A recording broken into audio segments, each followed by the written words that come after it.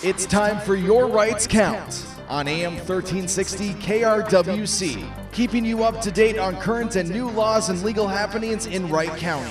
Your Rights Count is brought to you by Buffalo Bail Bonds. Since 1991, Buffalo Bail Bonds has been serving the Wright County community with their 24-hour service. A service that's fast, friendly, professional, and discreet. Their licensed agents can meet you anywhere you need, and Buffalo Bail Bonds is endorsed by local attorneys. Call 763-682-6771 and let Scott, Rick, or Liz help you start the process of setting your friend or loved one free. The first step is to call Buffalo Bail Bonds at 763-682-6771 or check out their website, buffalobailbonds.net. Their office is located at 12 2nd Street Northeast in downtown Buffalo. Buffalo Bail Bonds, 763-682-6771.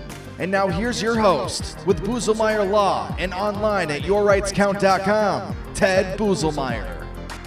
Hey folks, today we're going to talk about warrants, arrest warrants that is. Ouch, nobody wants to have a warrant out, but it can happen. Arrest warrants can be issued when somebody does not appear for a summons to appear in court, or on certain offenses, an arrest warrant is just flat out issued by statute or by discretion. Now, when a warrant is issued, the question is always, okay, how and when does one turn themselves in? It is always better to turn yourself in because it can help out with the amount of bail. It shows that you're not simply ignoring things, that you are willing to participate, and that you're less likely to miss court dates or bail or to take off and not show up for future appearances.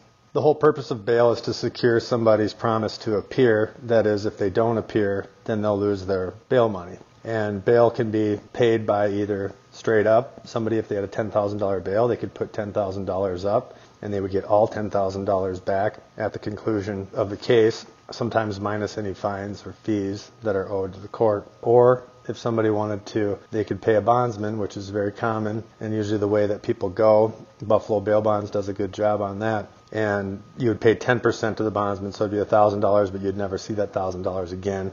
So most people just need to consider if they can afford that and how much money that money would make during the year or so that their case might take to resolve. Most people go with a bondsman.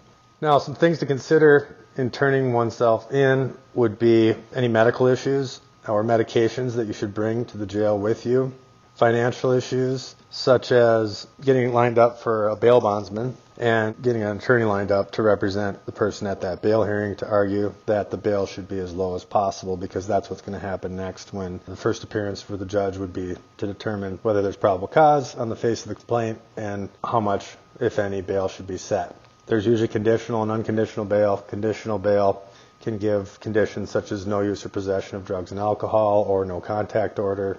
That's the only thing that can be ordered with unconditional bail is a no contact order. Otherwise, it is no conditions. So a lot of people opt for no conditions and to pay a little more so that they're not monitored and they don't have exposure to any kind of conditional release violations. Now, another good reason to turn yourself in would be that would potentially do away with the newspaper publishing, because a lot of times it's only published in newspapers when a person is arrested, not necessarily when they turn themselves in. So a lot of newspapers will just publish the arrests and not the voluntary turning oneself in. Now, how quickly are you going to see a judge? Well, typically the rule is 48 hours. With a misdemeanor, if you're not seen before 36 hours, then a person would be released. But typically it's 48 hours is the rule. And within 48 hours, a complaint and formal charges must be filed, and an accused must be permitted to have a bail hearing in front of a judge to determine the amount of bail or the conditions of release. But that 48 hours does not include weekends and holidays. So that's another reason to turn yourself in. If you get arrested and it happens to be a Friday, or maybe it's Labor Day weekend, which is coming up here, a person could get arrested on a Thursday and not see a judge till Tuesday in that scenario. And so my favorite time to tell clients to turn themselves in is Tuesdays, because Mondays can be busy and you want to have the prosecutor to have that time to draft that complaint. Otherwise, the person's going to get stuck there for 2 days rather than one.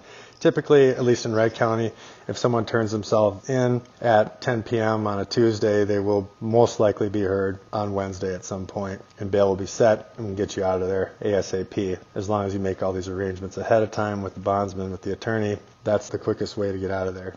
So if you have any questions about this, again, these are general comments. There are some nuances. And so if you have any questions about this, go ahead and give us a call. And if you need a bondsman, which in this case a person would, go ahead and give Buffalo Bail Bonds a call and they'll take good care of you. Disclaimer: for advertising and general information purposes only, this radio show is not intended to provide legal advice and does not create an attorney-client relationship. Each case is different. You should rely on the advice of your retained attorney only. Thanks, everyone. Again, this is Ted Buselmeyer with Buselmeyer Law. Don't try to spell my name. Just come check us out at yourrightscount.com or give me a buzz at 763-682-1324.